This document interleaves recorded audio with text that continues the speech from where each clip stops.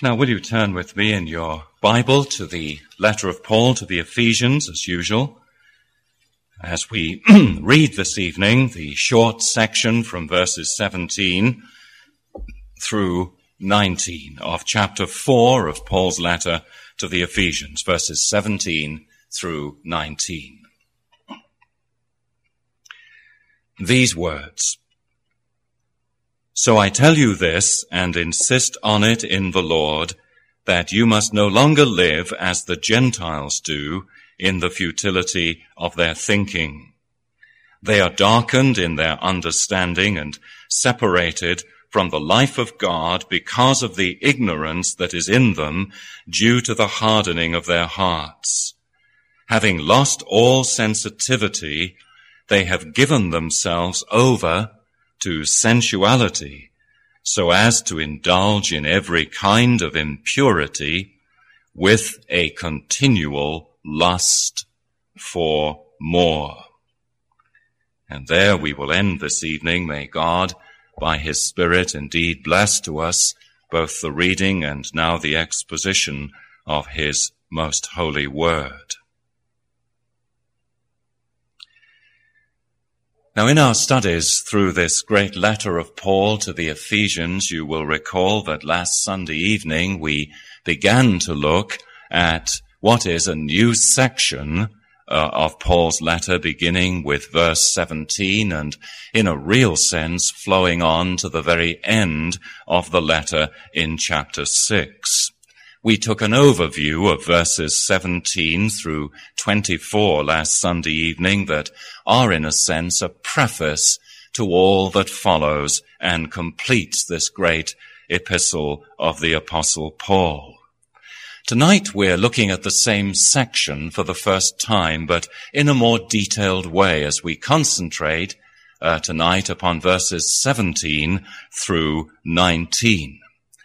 Now, you remember that the theme of Ephesians really pulsates with two great desires.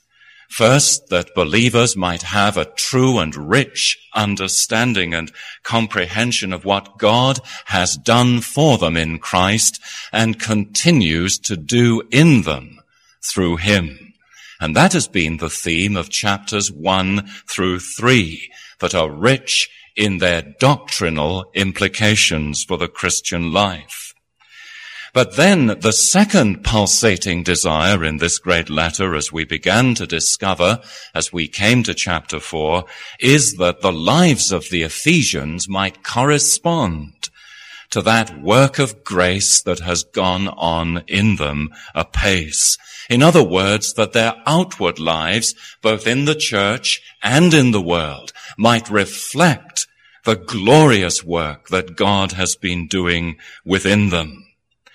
So in verses 1 through 16 of chapter 4, Paul concentrated upon their life in the church, to be characterized, you remember, by humility and unity and growth into maturity. But from verse 17 onwards, he concentrates upon their life in the world, as we saw last Sunday evening.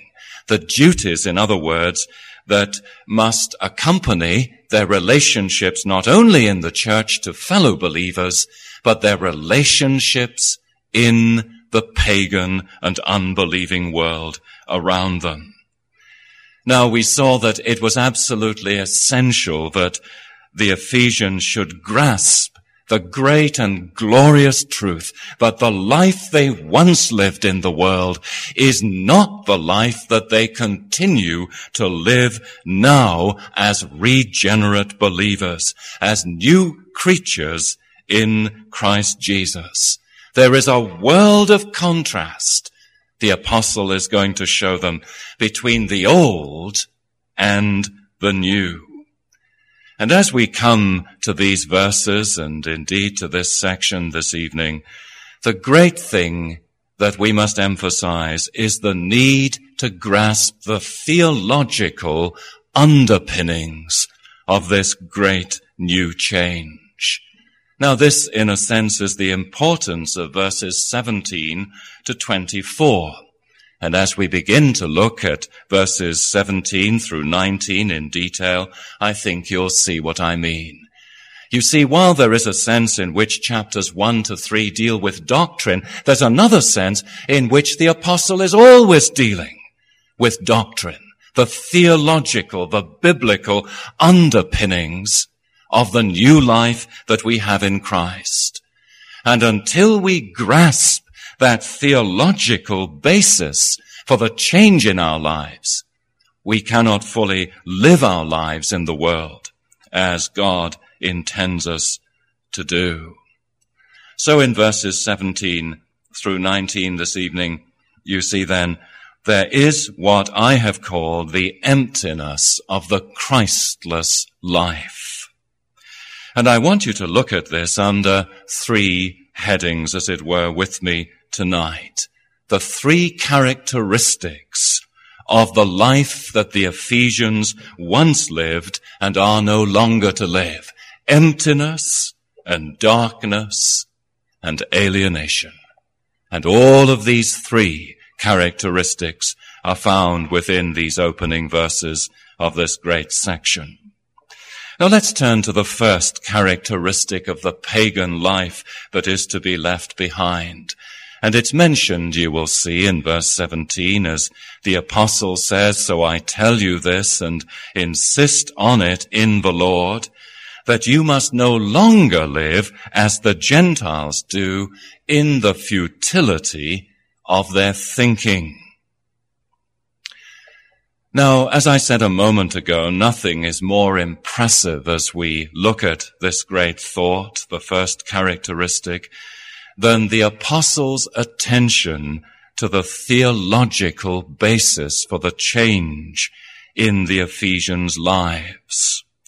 You see, regeneration is the profoundest change that can ever take place in this world. It is no little thing that God does within the hearts and minds and lives of his people. It is no small work that he has wrought in the Christian. But there are radical changes that have taken place. There are radical differences that are now operative in our lives, you must understand, so that we can no longer be what once we were. And the whole language of this section emphasizes the importance of that change. The futility of their minds, he says, darkened in their understandings, ignorance that is in them, the Gentiles, separated from the life of God, and so on. So that the whole appeal, you see, is set in that context of what once was, but now is. You did not so learn Christ, he is to go on to say, as the section draws to its conclusion. You must live then in a very different way. Now, the first mark of that unregenerate life that they have left behind is the mark of futility or of emptiness. In the futility of their thinking. Now, I want you to notice several things about this description of the old life, the unregenerate life. First of all, I want you to notice that the apostle is giving to us an analysis of the great features of pagan life in the first century. One of the remarkable things about these verses is the fact that the apostle is becoming almost the psychologist, we might say in modern terms. He is analyzing the life of the man out there. He is asking the question, what is he like and what makes him the person that he really is? And the answer in the first instance is that he is living a life of futility or emptiness. And this is the beginning of the grim and revolting picture of the pagan world in the first century that I must emphasize is so remarkably similar to the features of the pagan life in our own 20th century. Nothing has really changed, and we're going to see this in the course of our study this evening. Now, we must say that this is a general statement, and that not every pagan is as dissolute as the apostle describes throughout this description in verses 17 through 19. But just as there is a typical Christian life, you see, so there is a typical pagan life.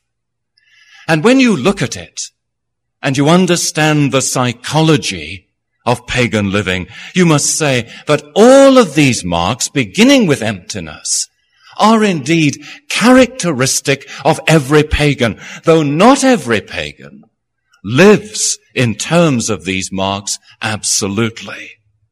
Not every pagan is depraved at every level in terms of futility and darkness and so on. There are streaks of light in some pagan lives, but all of them are characterized in the end by these very things that he is setting out.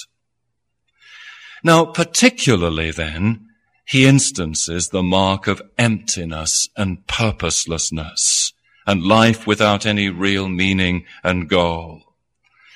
And what I want you to notice is that he is not implying, for instance, that the pagan mind and way of life is literally empty in the futility of their minds, he says.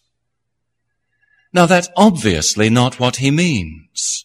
As we look around our world today and we see that we have unregenerate friends, their lifestyle is full of different things. Their minds are full of different things. And incidentally, the use of the word mind here embraces much more than the intellect. It's clear that the apostle is using that term in the sense of the whole lifestyle of the pagan, the unregenerate person, the non-Christian. His whole lifestyle, he is saying, is characterized by a purposelessness and an emptiness without any real goal.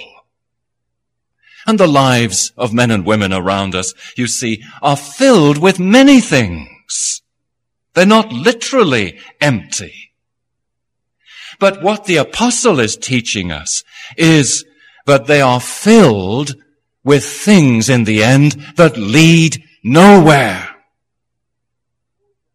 And this is absolutely true as you realize what the apostle is saying. Take the intellectual man today who understands some of the great philosophical themes that men deal with in our 20th century.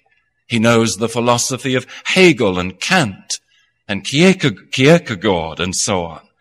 And yet these great philosophers in the end, when you ask them what is the meaning and purpose of life, they have no idea.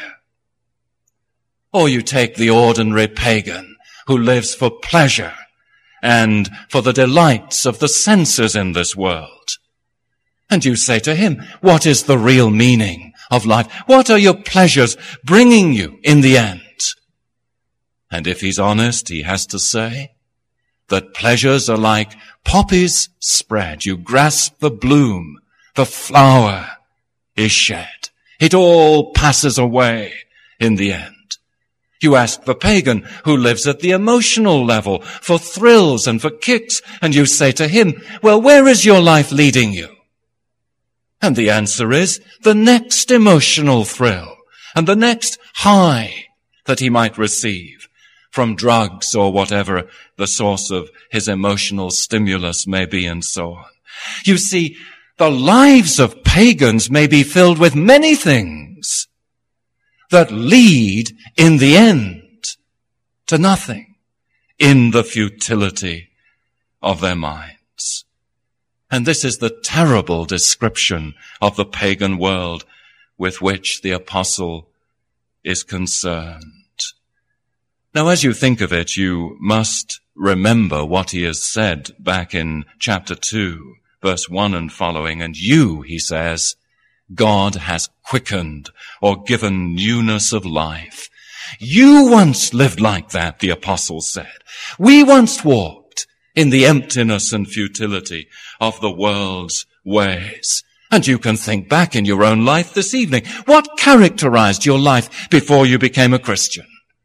Oh, it was filled with many things, as we've seen, but was it not utterly empty and absolutely futile?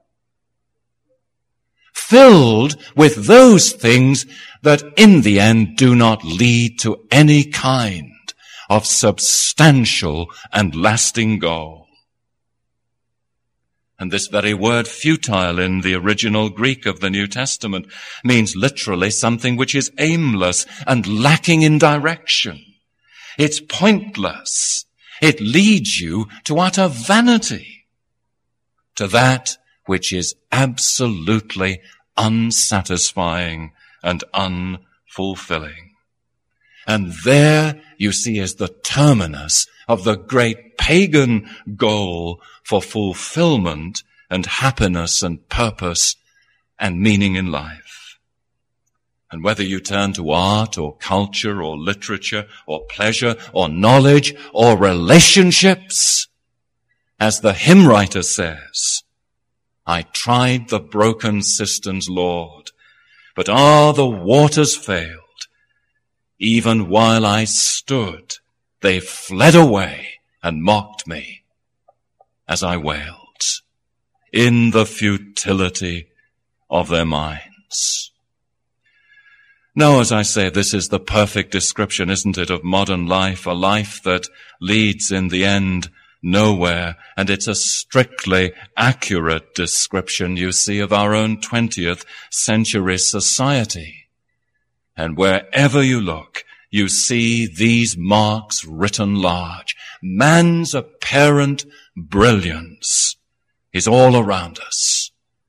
In the realm of the arts and the sciences, in the realm of exploration into space and so forth. But what is it but show and a bubble at the last? What is there in it in the end? What does it really tell you about life? Where does it really lead you to?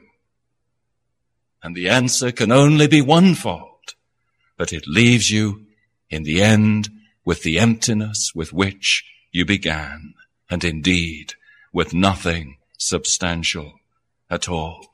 And that's characteristic of the life without Christ, always vain, taking out of you, but not giving back to you again, so that you have nothing to lean on whatsoever when the process is fulfilled. Now, thank God this evening, my dear friends, it is faith, it is the gospel which opens life to real meaning, which opens our eyes to the vanity of all things around us, so that we are able to pronounce with the preacher in the book of Ecclesiastes, vanity of vanities, all is vanity.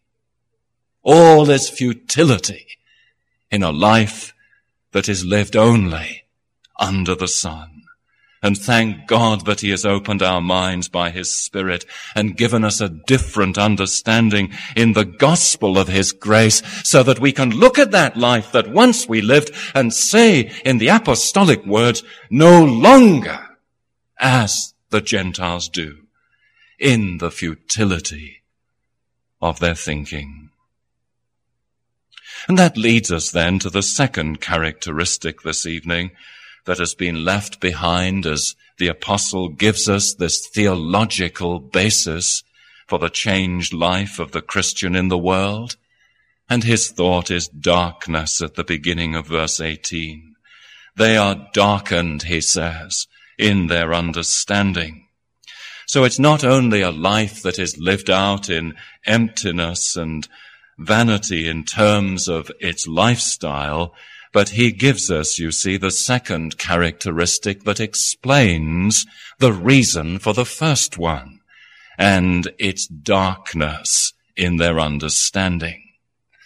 Now, you see what he's doing here, as I said, by way really of a brilliant psychological analysis of the unregenerate man. He's asking the question, what can account for men and women living in this way when their lives are completely empty and ultimately without real meaning, and they have nothing in the end? Who would want to live a life like that? Who would choose it?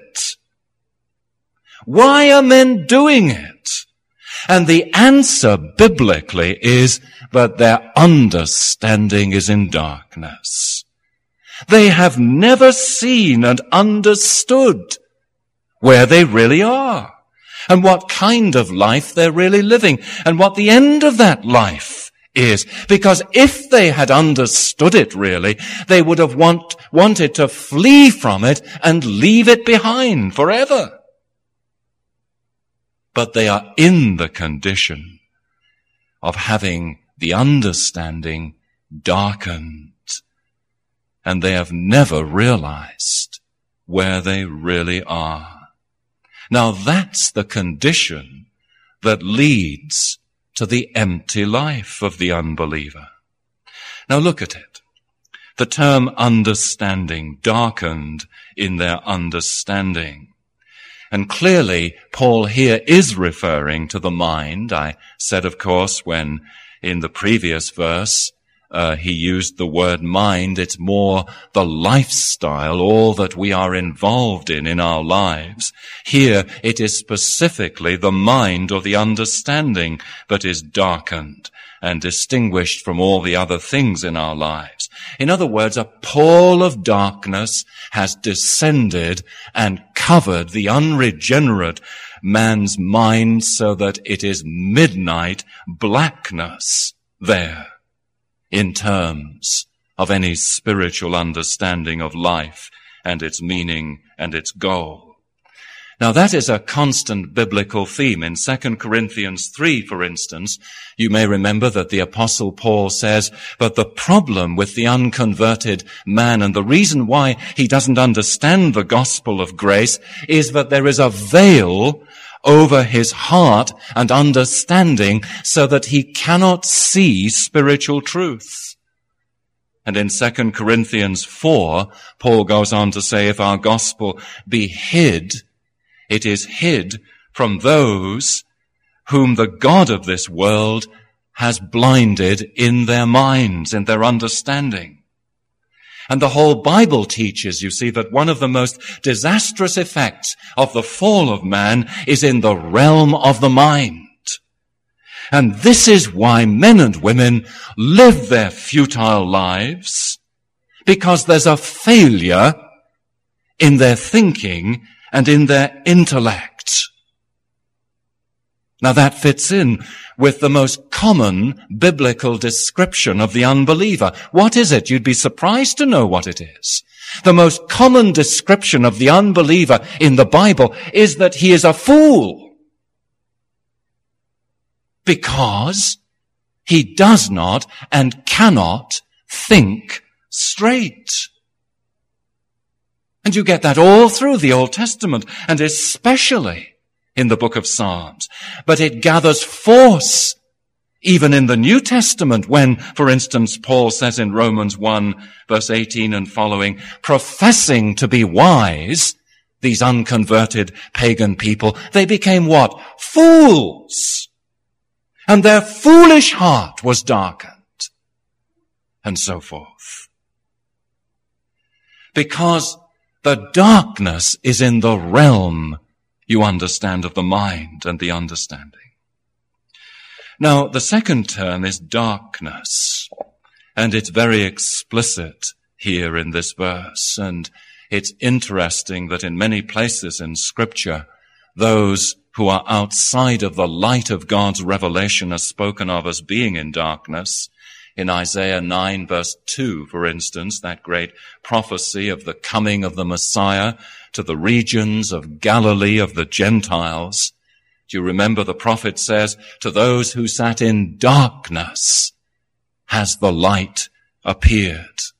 And in our Lord's teaching, as we've seen in our studies through John's Gospel, frequently he contrasts the darkness of the unregenerate state with the light into which he, the light of the world, leads believing men. For instance, in John 3 verse 19, this is the condemnation that light has come into the world and men love darkness more than light. And you have it, of course, in the commissioning of the great apostle in Acts 26 verse 18, when recounting his conversion on the road to Damascus, he says that the Lord commissioned him to open their eyes and turn them from darkness to light. So to be in this condition of the pagan is to be without the faculty of discernment, unable to see clearly, to distinguish, in other words, truth from error, what is important from what is unimportant, right from wrong in the spiritual realm. And the mind of the natural man is like midnight darkness until the Spirit of God begins to give him supernatural illumination. He's blind. He has his understanding darkened. Now you see, that's why all human attempts to seek the meaning of life and to seek human salvation all end in failure and futility and, in the end, nothing. In spite of man's brilliance, for instance, the great German philosopher Goethe, on his deathbed, he had written brilliant philosophical works, apparently cried out on his deathbed, "More light! More light!" And the great author and philosopher who passed away within our own generation, H.G. Wells, entitled the last book that he ever wrote, "Mind at the End of Its Tether." Now, can you imagine authoring a book like that? In other words, a pall of utter pessimism fell on this great man, this author and philosopher, at the end of his life, and he saw nothing whatever in the future of mankind, mind at the end of its tether. And alas, my dear friends, fallen man in this condition may continue to boast of his great knowledge and accomplishments. But what is true of him at the last is precisely what the apostle writes here of the most cultured and educated and the most erudite of mankind, that they have their understanding darkened. Dr. Martin Lloyd-Jones, in his commentary on this verse, gives a very vivid illustration that I think is appropriate to use this evening, when on one occasion he was on a preaching tour in Northern Ireland, part of the United Kingdom, and his friend, a pastor, had driven him to the coast of Northern Ireland and was boasting all the while, "You'll be able to see Scotland when we get there," across the Irish Channel. Well, they came to the coast, and Dr. Lloyd-Jones was sitting in the car looking out across the ocean, and he could see not a thing, no sign of Scotland, nothing, because the mist had come down and blanketed everything. And he takes that as an illustration, you see, of the pall of darkness that is on the unregenerate mind. It's not as though Scotland isn't there. Of course it's there. But we just can't see it because something has come down in between. Now, thank God this evening then, my friends, that the gospel's effect is described in the New Testament as the coming of light. The God who commanded light to shine out of darkness, says the apostle in 2 Corinthians 4, has done what? He has shined into our hearts to give the knowledge of the glory of God in the face of Christ Jesus.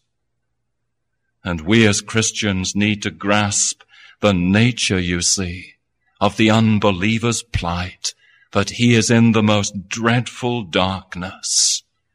And we must not grow exasperated and impatient with his condition and say to ourselves almost in anger, why can't he see what we see? Because it's so obvious. But we need rather, with compassion, to pray for a visitation of the Holy Spirit that will remove that veil that is there and cause him to see that which is otherwise impossible for him to see and to understand. The unbeliever is a poor man. He's a benighted fool. Despite all his sophistication and cleverness, his arguments and his disputes, his achievements and his books and his articles and his philosophy, however brilliant this may be in human terms, you see, all of that kind of knowledge is in the end a bubble that will burst and leave nothing behind, because his mind is darkened. And oh, we need to pray, my friends, for the unbeliever this evening, that the Spirit of God will come in such power through our witness, that the darkness might be removed and the true light might shine into those darkened minds, and the eyes of the understanding be supernaturally opened. That's the condition you left behind, says the apostle in verse 18. Now the third characteristic as I finish this evening, and it is alienation at the end of verse 18.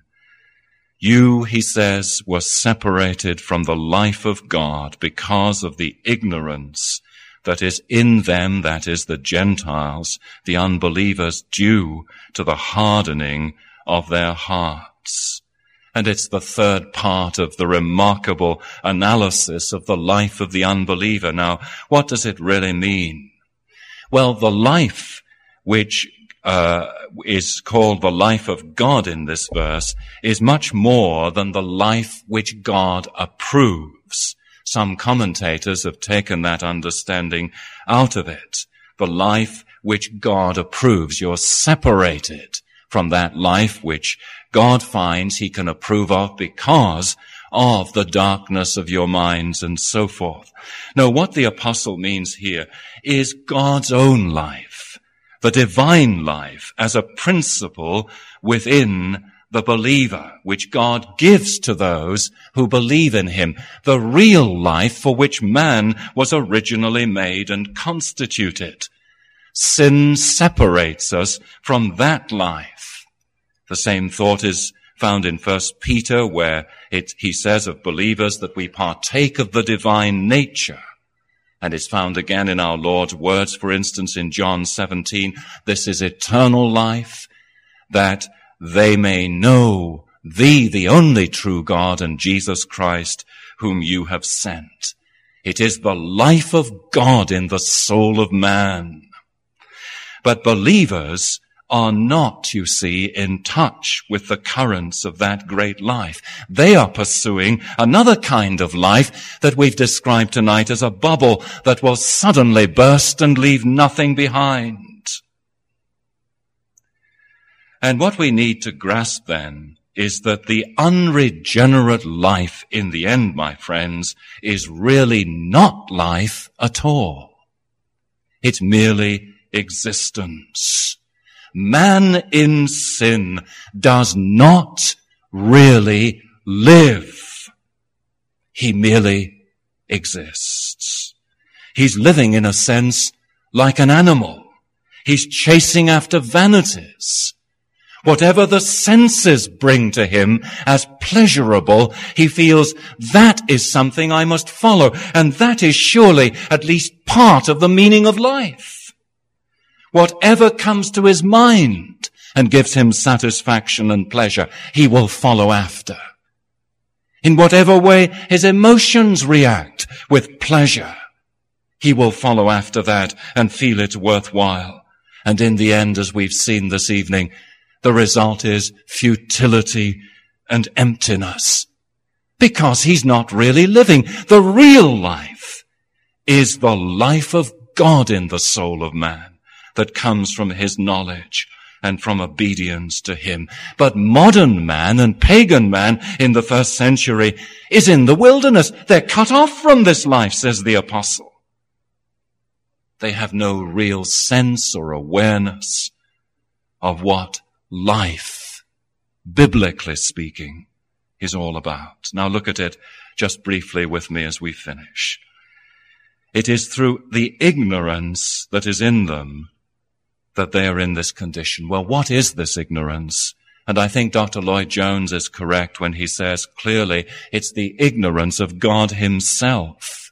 It's the life of God, but they are alienated from. They're ignorant of God himself, his character and being and attributes, his glory and majesty and eternity, his love and his mercy, his purposes and plans in the world. They're ignorant of all of this. And when they do hear about it, because of the darkened understanding, it's all like double Dutch to them. They've no awareness of the great plan of redemption in Christ, and so on. It's due to the ignorance that is in them.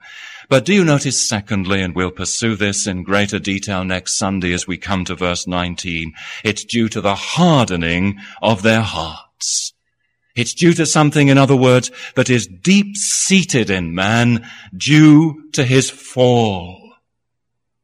And in his heart, he is hardened against God. And he is intrepid in his attitude that he will not allow this God to control him in any way or to own him in any way.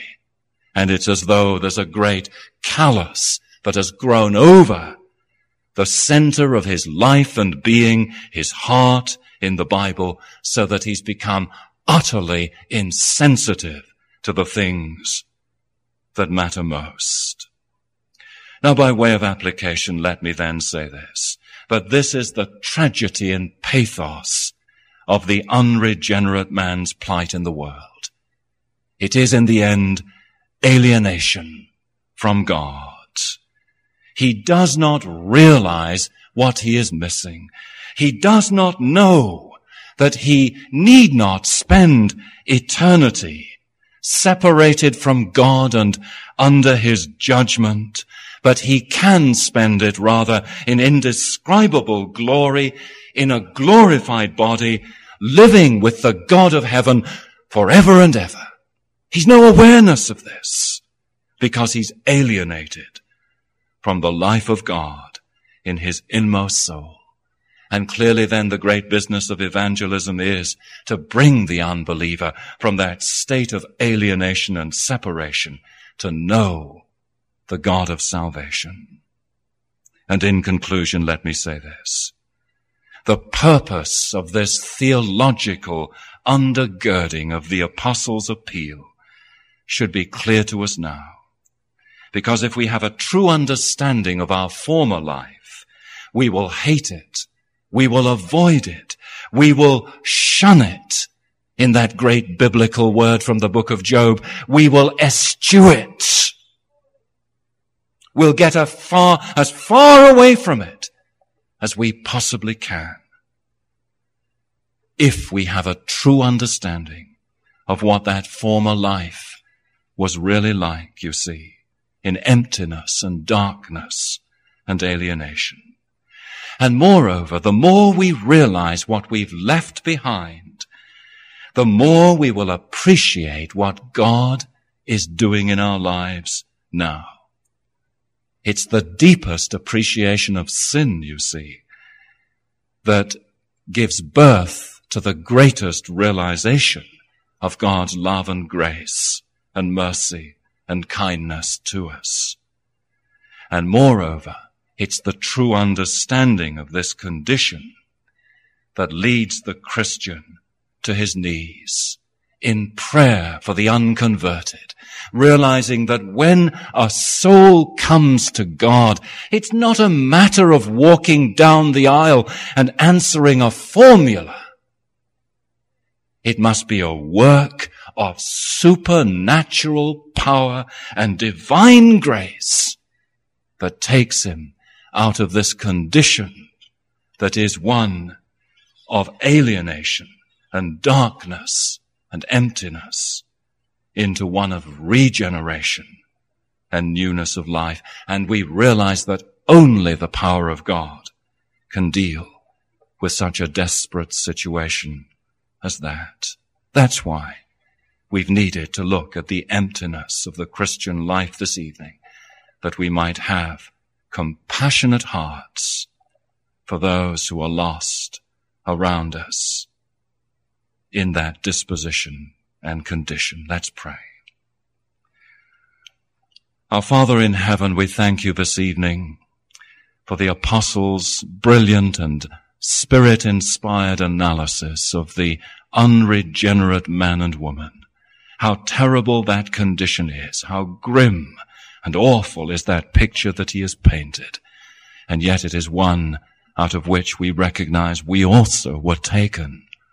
And we are led to believe that there is hope for every elect sinner who, like us, may be delivered from the power of God out of darkness and brought into thine own marvelous light. Enable us to labor evangelistically with that conviction, to pray evangelistically in the knowledge that only thy power is sufficient to effect such a radical change as that which the apostle describes for us here.